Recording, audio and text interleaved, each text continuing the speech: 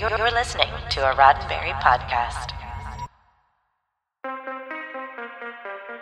For the last 60 years, millions of kids have known exactly one thing about the mathematical fifth dimension, the Tesseract.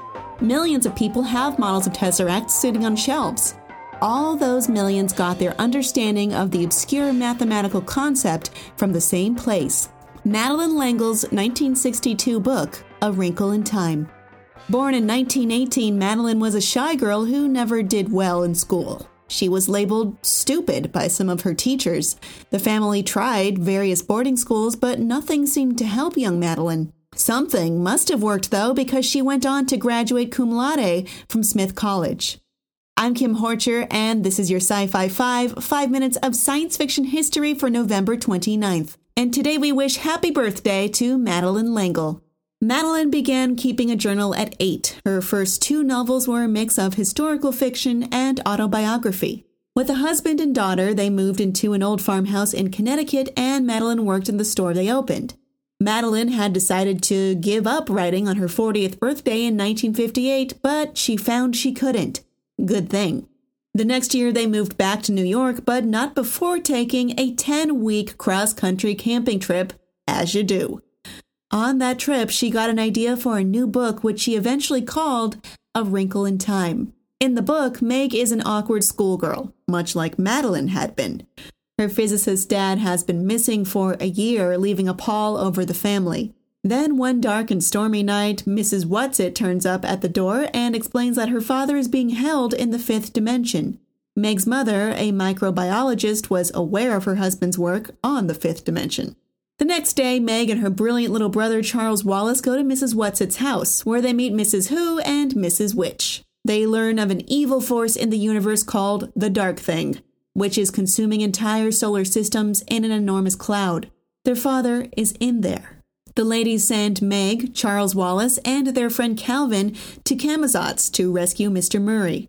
The entire planet is under the control of a disembodied brain called IT, which takes control of Charles Wallace, allowing Mr. Murray to escape with Meg and Calvin. The 3 odd ladies appear again and tell Meg she has to go back alone to rescue Charles Wallace. They assure her she'll find the means there. Meg returns and discovers what she needs to rescue Charles Wallace is her love for her brother. And the story has a dramatic but happy ending.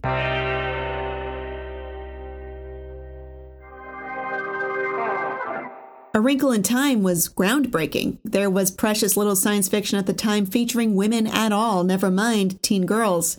The conventional wisdom held that boys were the target audience and boys wouldn't read about girls. Though no one saw a problem with girls reading about boys having adventures. Over 26 publishers rejected her manuscript over 2 years before one agreed to print it. This is the 60th anniversary year of the book.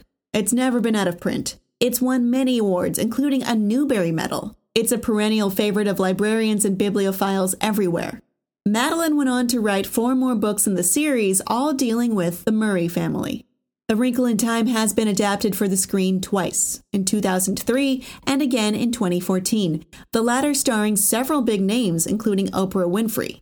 Madeleine has been quoted as calling the first version terrible. At over 3 hours in length, it wasn't well received, yet it's still ranked higher than the horrible 4.2 the more recent film received on IMDb.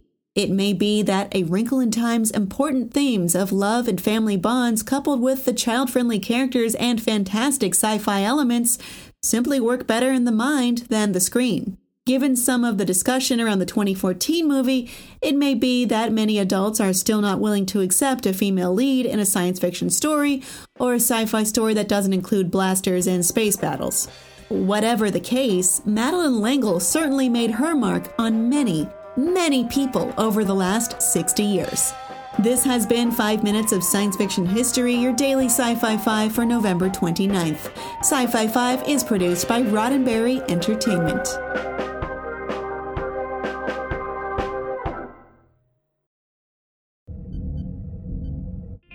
This is a Roddenberry podcast. For more great podcasts, visit podcast.roddenberry.com.